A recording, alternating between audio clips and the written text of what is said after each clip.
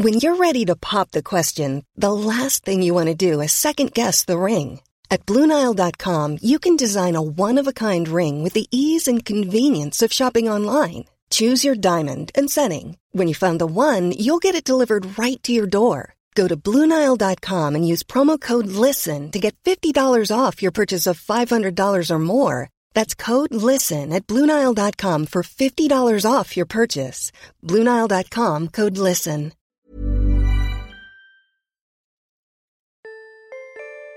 This is the Naked Genetics Podcast, taking a look inside your genes.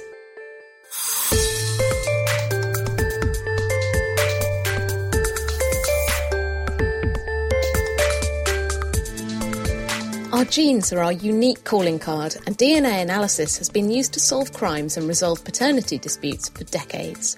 Now, new genetic technology promises to revolutionise medicine. Sequencing of DNA will just be a test. It'll just be part of our routine practice. And I think that's where we're at now. I think it's going to become completely ubiquitous. Plus, we meet the man who invented genetic fingerprinting, discuss Angelina Jolie's breasts, and savour a cheesy gene of the month. This is the Naked Genetics Podcast for June 2013 with me, Dr. Kat Arney, brought to you in association with the Genetics Society, online at genetics.org.uk.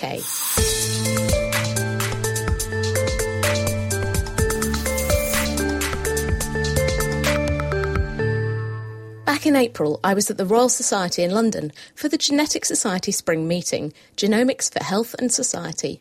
One of the most captivating talks of the day was from Professor Sir Alec Jeffreys, the inventor of DNA fingerprinting in the 80s. It was initially used to resolve immigration disputes, proving whether people were really family members or not, and then paternity disputes. And then it rapidly transformed crime detection. I asked him where he thought DNA fingerprinting technology is heading in the future. Well, I think in terms of the technology we have at the moment, we're sort of trapped in a technology trap using technology which is now around about 20 years old, and I don't see that evolving a great deal, certainly in crime detection. But what I do see is broadening out into, if you think about DNA identification and family relationships, your initial thoughts are about catching the criminal and working out whether so-and-so was really the father of the child. What's now emerging is a much broader field of DNA and genealogy and ancestry. And that's already become a pretty mature field, but it's got a long way to go yet. So the question is, to what extent can we discover interesting things about your ancestry by scouring through all your DNA sequences and comparing them with other individuals? So just as a hypothetical, let's suppose that we could take every single person in the United Kingdom and sequence their entire genome. You could take that information and go a very long way towards establishing an incredibly detailed family tree of all the peoples of Britain, a detailed genealogy. And just imagine what you could do with that. All these long-lost third cousins you knew nothing about, all sorts of interesting connections with physical characteristics you might have, facial features and all the rest. My mum would love this. Yeah, so I think the potential is there. It does raise very thorny issues of genetic privacy and so on. So, I mean, as soon as you start looking at the genome, yes, you'll come up with a lot of DNA variation, which is informative in terms of ancestry, but not particularly important in terms of you as an individual. But amongst that is going to be all sorts of potentially quite nasty surprises, mutations within your DNA that may well have health consequences. So tread carefully. Interesting field, but there's a downside there potentially. And thinking more about crime and forensics, now that we can do whole genome analysis and we start to know what sort of genes encode for variations in characteristics, do you think maybe in the future police will be able to reconstruct what a criminal looked like from just a sample of their DNA? Yeah, well, this is something that people, certainly the police and scientists associated with forensic science, they've been interested actually well over 2 decades in this notion of the DNA identikit. So can you go into DNA? What sort of physical characteristics can you predict from that? And the list at the moment is fairly limited, so we can do the sex of an individual. Red hair, there's a good test for that. Eye colour can be done. Other things like facial features, which is perhaps the most direct sign of heritability that we all think about. Little Jimmy's got his mum's eyes and his dad's nose. Those are statements that do make sense. We can see heritability of facial features. Can you actually detect the DNA determinants that control the way we look? Barely off the starting block. And it may well be that it turns out to be so genetically complex you can never use it in a simple predictive forensic context. But I would make the argument that the reason for doing that is not for police investigation. It's just that most fascinating area of inquiry, and that is, what makes us all unique. Why am I me? Yeah, why are you? Why do you look the way you do? And how does DNA influence that uniqueness as an individual? So I would see the future of forensic DNA very much as forensic DNA as part of a much bigger set of DNA inquiries, which revolve around the individual, who I am as an individual, how the DNA contribute to that. And now that we have more and more DNA sequences and much more genomic information about more and more people, do you have any concerns about how this information might be used, for example, by the police or by the state or by other individuals? Well, a full genome sequence will, by definition, include all the information on all the genetic variants that are potentially damaging to you as an individual. So there are issues of genetic privacy there, and the right for the either the National Health Service or government or whatever to have information, highly personal, private information on, for instance, disease liabilities. But remember, the information on your genome has implications for other people. So your genome isn't your genome. Your genome is half of your mum and half of your dad's genome. If you've got children, each of those will have inherited half of it. So the genome is a shared thing. And anything that you find out about your genome has immediate implications for close family relatives. And again, that's all too often forgotten in this slightly sort of the notion of personalised medicine, that this is genomic information helping you as an individual optimise your treatment or whatever, which is fine. But remember, when it's at the level of the genome, it's not just you. There's all these relatives as well. And when you first came up with the idea of genetic fingerprinting, back in the 80s, did you have any idea how that field would grow and just how the field of genetics and genomics would explode? No, no way. I saw, when we first came up with the notion of DNA identification, I saw this as a 9-day wonder, potentially of utility in forensic investigations, but a technology of last resort. So if you were to tell me that today there's well over 20 million convicted criminals now have their DNA profile database on national DNA databases, that the total number of people worldwide that through criminal investigations, through paternity, through immigration casework and so on, their lives have been directly affected by DNA tests. That number, I don't know, nobody's counting. 30, 40 million, I've absolutely no idea, possibly more. I would never have believed that. So it really has, the way it's spread, and spread so rapidly, is quite extraordinary. And remember, certainly in the early days, the driver for that spread was the community itself. It wasn't government departments, it wasn't the police, it wasn't the lawyers insisting on this. It was the families themselves trapped in disputes where they suddenly saw DNA as their salvation. And then it's amazing to think that maybe the driver of the next genetic revolution could be people like my mum doing their family history. Oh, yeah, and that is quite likely. I think I'm fairly sure that, genealogy, people doing family history, is going to be, it's already a bit of a driver. I think it's going to become a much larger driver in the future. I haven't had my genome done. I'll be a bit leery about having it done so I can discover all the genetic nastinesses that are sort of lurking in my chromosomes. But I would love to have it done for genealogy. And, one specific question, which has sort of been attempted already, but I don't think the answer is definitive, is I am a Welsh Jeffreys, so is Judge Jeffreys, Baron George Jeffreys, the hanging judge. So maybe I'm a descendant of his. Let's use DNA to find out. That was Alec Jeffreys from the University of Leicester. Coming up later, we'll be finding out whether Mr. Spock's tricorder could be closer than we might think. But first, it's time to mull over one of this month's top genetics news stories with science writer Dr. Matt Kaiser. Hello. Hello. Now, the big story this month has been Angelina Jolie. Genetics finally hitting the headlines. Yeah. She announced in a very moving article in the New York Times that she'd had a double mastectomy after learning that she had an apparently 87% chance of developing breast cancer, and this is because she carries a faulty BRCA1 gene, and she does seem to have some family history of this. I mean, it's quite a big decision to make, isn't it? Yeah, absolutely. I mean, as we know, her mother died of ovarian cancer, and since then we've learned that her mother's sister, so her aunt, also unfortunately died of cancer. So it was obviously a very, very difficult decision for her, and in having that test and being put at high risk of developing breast cancer and ovarian cancer. And the figure of 87%, it seems remarkably precise, but I'm guessing there's some kind of computer program that they put all sorts of things into.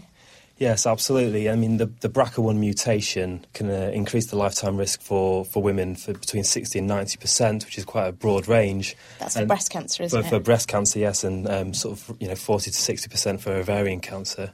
The 87% figure comes from scientists working out lots of other different risk factors, so other genetic factors, the particular type of mutation that a person might have, age, environment, lifestyle factors. So all this stuff gets thrown into a computer program, and out comes a number of 87%. And it sounds very precise, but it's probably not quite as accurate as it first seems. I mean, but it is basically very high. I think the average risk for a woman in the general population is about a 12% chance in your lifetime. So that's, if there were 100 women, 12 of them would get breast cancer at some point, whereas we're talking about even up to 80 to 90% risk. So it is very significant.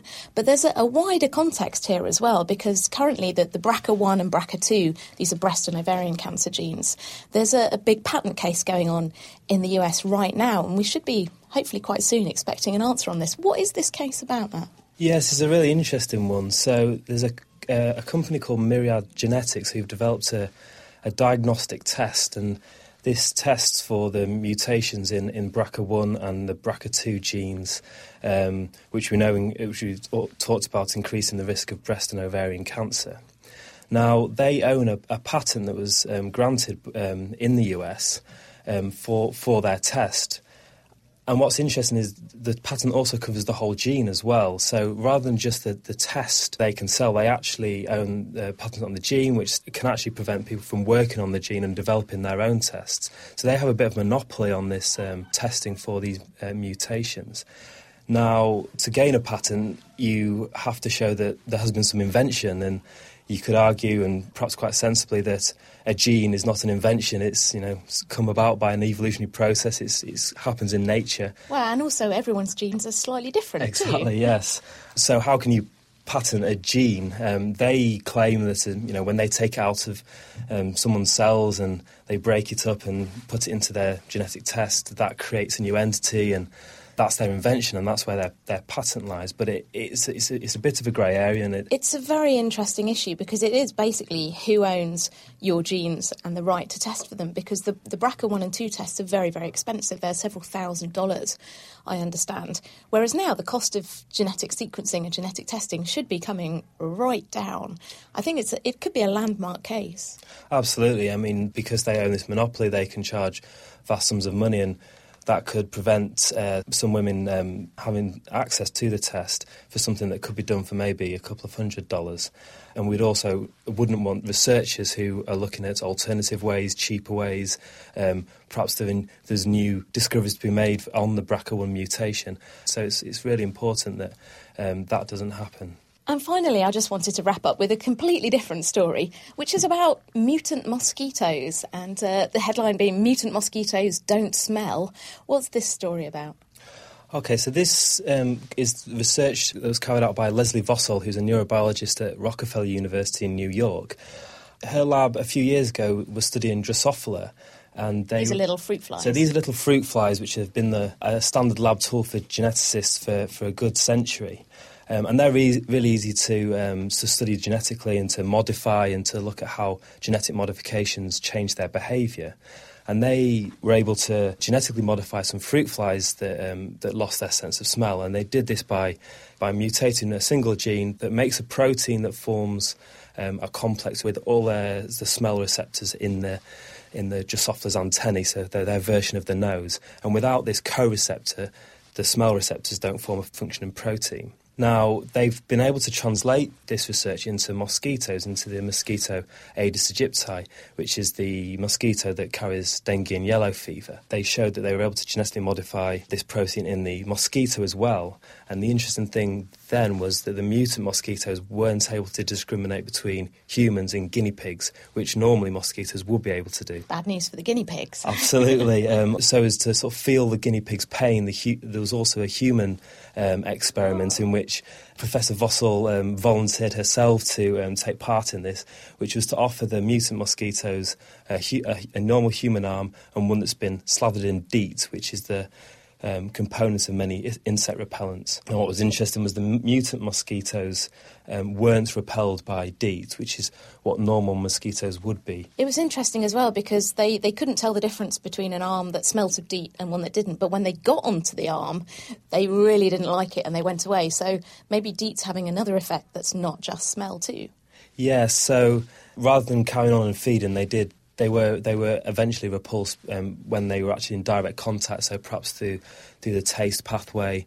This is building up a body of knowledge, and it could really help with sort of a new generation of insect repellents. And it's worth pointing out that this protein called ORCO, which is the co-receptor, is found in all insects as well, so it could be transferred to other disease-carrying insects. And I just think it's a great example of how playing about with fruit flies and studying their genes, and perhaps that's seen as something that doesn't have much of an endpoint, can be translated, and now we're really seeing the fruits of that fundamental knowledge. Thanks, Matt. That's Dr. Matt Kaiser, and now here's a roundup of the rest of this month's genetics news. An international team led by researchers at the universities of Manchester and Newcastle have tracked down a gene fault linked to a type of heart defect in newborn babies known as a hole in the heart. Writing in the journal Nature Genetics, the researchers scanned through 500,000 genetic variations in more than 2,000 patients born with congenital heart defects and compared them with the same variations in more than 5,000 healthy people. They discovered that a particular variation near a gene called MSX1 was found in around 10% of people born with a hole in the heart, a condition known as an atrial septal defect, which is one of the most common forms of congenital heart disease. It's not exactly clear whether MSX1 itself is responsible, but the team are now trying to figure that out. US researchers have discovered a number of new gene faults linked to spontaneous, non-inherited cases of a particular type of motor neurone disease known as amyotrophic lateral sclerosis, that's ALS, or Lou Gehrig's disease, an incurable disease where the nerves responsible for movement and breathing stop working. Although some of the gene faults responsible for hereditary ALS are known about, more than 9 in 10 cases happen in people with no family history, and there's no way of telling who might be at risk. Writing in the journal Nature Neuroscience, the scientists compared DNA from 47 patients with spontaneous or sporadic ALS with DNA from their unaffected parents. They were looking for new gene faults that had arisen within the patient that weren't present in either parent. They discovered 25 new gene faults that had come up in the patients, including 5 faults in genes involved in DNA packing within the cell to form a structure called chromatin, providing new insights into what might be causing the disease. And if you want to find out more about these stories, the references are on our website. That's nakedscientist.com/genetics.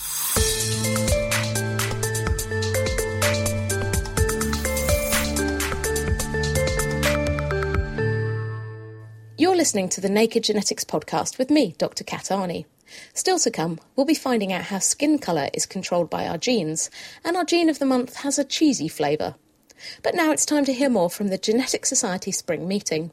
Perhaps the most futuristic talk came from Professor Sir John Byrne at the University of Newcastle, who talked about the latest developments in bringing gene technology directly to patients' bedsides, something that could revolutionise medical care in the not-too-distant future. It turns out that a handheld gene scanning device, something not too dissimilar from Mr. Spock's fictional tricorder, may not be too far away. I asked him to explain more about the exciting developments in technology and what the future of genetic analysis might look like. We're seeing, I think, a diversity of delivery. A lot of emphasis on whole genome sequencing, and looking at all your genes in one go, and that's clearly part of the story, and the machinery for that's getting ever more powerful. But also point-of-care testing. There are a lot of situations, infection diagnosis, pharmacogenetics in people being prescribed drugs, where you might just want to do a test here and now, and a very specific test targeted to a particular purpose. So just a couple of genes, not the whole lot. Exactly, and it takes away a lot of these issues about protecting your data and so on. And you could reliably give that to a much more diverse population of clinicians like pharmacists and GPs, because they're not asking whole genome questions, they're just asking the question they need an answer to for this particular circumstance.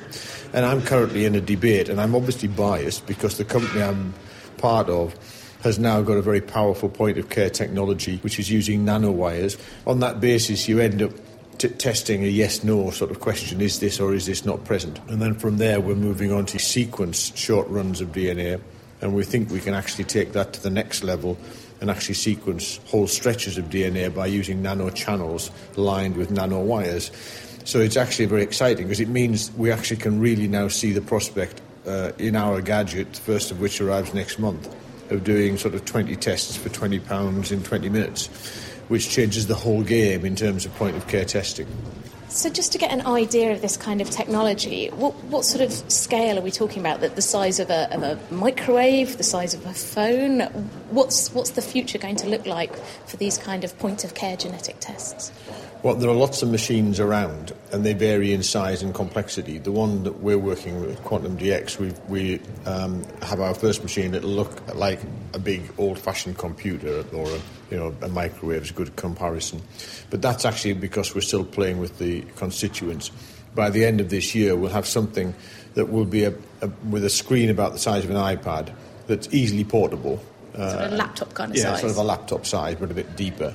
But in fact, our intention is to end up with what you might call a sort of overinflated iPhone, which would actually be able to take a cassette plugged in the top, and the cassette carries all of the necessary DNA extraction, amplification, and testing chemicals.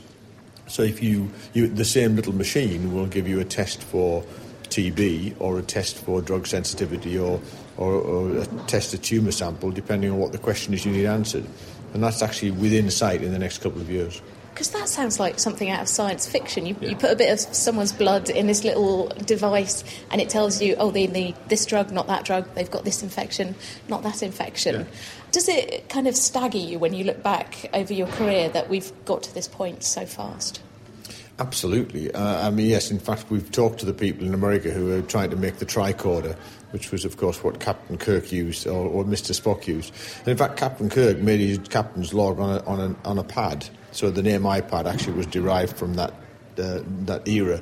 And yes, I think the tricorder is getting closer. I mean, the idea that you can spit in the end of a little machine and for next to nothing in no time know the DNA result was unimaginable. I mean, when I started in genetics, we couldn't do any DNA tests. I actually predate the DNA era, which is quite scary. So, I think we've got to keep changing our perception. DNA was a sort of hypothetical concept when I started. Then it became something that very few people could do. Then it became dramatically more accessible, but still big technology driven by people who are very clever and not part of the common sort of routine clinical practice. What we're now moving into is that period where it sort of disappears in a way. Our iPhones and our smartphones have got enormously powerful computers, but we don't think of them as enormously powerful computers. It's just a phone. And I think sequencing of DNA will just be a test. It'll just be part of our routine practice. And I think that's where we're at now. I think it's going to become completely ubiquitous, certainly in terms of these simple tests. And potentially, of course, if we get the 100,000 Genome Project to work, then our medical record will carry a whole host of other useful information in a few years' time that will help us get more personalised care. And where do you see are the really potential big wins that could come quite quickly from getting more genome sequencing technology available in the clinic in the UK? I think that we shouldn't underestimate the logistical challenge of understanding complex traits, because there's so much we don't know about the genome in terms of non-coding RNAs, epigenetics and so on, the genes being switched on and off by their environmental factors. So I want to concentrate on areas, for example, with hereditary breast cancer, hereditary bowel cancer, familial hypercholesterolemia, where we've got those three conditions in England or in the UK, there are about 1/3 people carrying genes, high penetrance genes, and in each case we have a very effective intervention that could reduce or avoid them developing cancer. The one I'm obviously most interested in is colon cancer, because we've shown that 2 aspirins a day will halve your cancer risk if you've got hereditary cancer, and that's a very cheap treatment. But there are 60,000 people out there in Britain, based on the best evidence, and we only know 6,000 of them. So we've got to find those people, and that's where I think there's going to be a major development in the near future. But once we've proved it works with them, where the ethics is clear, the research is encouraged by the patient group, we can roll it out into a bigger population. And 5 years from now, I think whole genome sequencing is a sort of fairly routine thing that if you turn up with a medical problem is entirely within vision. That was John Byrne from the University of Newcastle and the company Quantum DX. Now it's time to look at your burning genetics questions with the help of naked scientist Martha Enriquez. Listener Catherine Wells wanted to know about the genetics underlying differences in human skin colour. Why is it that children often have an intermediate appearance between their two parents? Mircea Iliescu from Cambridge University explained. Skin pigmentation is given by melanin. So melanin is a pigment which is in the skin cells. And melanin is produced in these granules in the cells, which are melanosomes. And this is quite a complex process. Probably more than 100 proteins and genes are involved in producing this pigment. And so the pigmentation eventually depends on the type of melanin, on the amount of these granules of melanin, and on the distribution of the granules in the skin. All this affects how dark or light the skin would be. These days we measure, for example, with a melanin index. So we have a reflectometer, a machine which just measures skin reflectance, so how light or dark the skin is. And it gives us a melanin index, a value. For example, the range can be, let's say, from 25 to 100, where 25 would be a European skin and 100 would be someone in the equatorial Africa. So because we have a complex process and because there's a high range of variations, it's highly unlikely that one change in one gene would cause all these differences, as it happens with the eye color from blue to brown. And changes in several genes can alter the pigmentation values. So just to give you an example, the gene which probably has the most effect is one SLC24A5, which has an effect of about 10-15 melanin index units. That's the most one gene can impact pigmentation. And that is usually in an additive manner. So if you have 2 copies of each gene, one change would maybe create a difference of 5 melanin index units, and the second copy, if it changes, gives you another 5 or 6. So it's not really dominant like it happens with the blue and brown eyes, where if you have only then one copy of the brown gene, let's call it, you'll get instantly brown eyes. And so this process, there's a combinatorial effect of all these genes, each with their own effect, and depending on what the parents have, then the kid will have an intermediate range and could have darker or lighter skin. And that's how basically the range of pigmentation in the world is created. So a large number of genes contribute to human skin colour in a number of different ways, which results in a subtle and complicated process influencing the child's skin colour. Thanks to Mircea Iliescu for answering that question from Catherine Wells. Thanks, Martha. And if you've got any questions about genes, DNA and genetics you'd like us to answer, just email them to genetics@thenakedscientist.com. You can tweet @nakedgenetics or post on our Facebook page. And finally, our gene of the month is Swiss cheese. As regular listeners might have come to expect, Swiss cheese is the name of the gene mutation in fruit flies, first described in 1979. The flies start out life just fine as larvae, but then their nerve cells start to break down in the pupa and adult stages. Adult flies with a faulty Swiss cheese gene have a characteristic pattern of holes in their brains, like their namesake food. Researchers now know that the protein encoded by Swiss cheese is involved in controlling how supporting cells, called glial cells, wrap around nerve cells to protect them. In mutant flies, the glial cells are overactive, wrapping around the nerve cells too much and causing them to die. There's a similar protein in yeast and worms, and also in mammals, where it's known as neuropathy target esterase, or NTE. Getting rid of this protein in the brain of mice leads to a similar holy appearance as in the flies, while mice lacking the gene altogether die in the womb as the placenta doesn't form properly. In humans, faults in NTE are responsible for a type of hereditary motor neurone disease, and it's also the main target of organophosphate pesticide chemicals. But the actual function of Swiss cheese, or NTE, still needs to be completely figured out, so researchers are working to fill in the holes. That's all for now. I'll be back again next month and we'll be talking about sex. If you've got any questions or feedback, just email me at genetics@thenakedscientist.com. You can also get in touch through the main Naked Scientist Facebook page, that's nakedscientist.com/Facebook, or by tweeting @NakedGenetics. Every episode of the Naked Genetics podcast is also available on iTunes or online at nakedscientist.com/genetics. The Naked Genetics podcast is brought to you in association with the Genetics Society, online at genetics.org.uk. I'll see you next month for another peek inside your genes.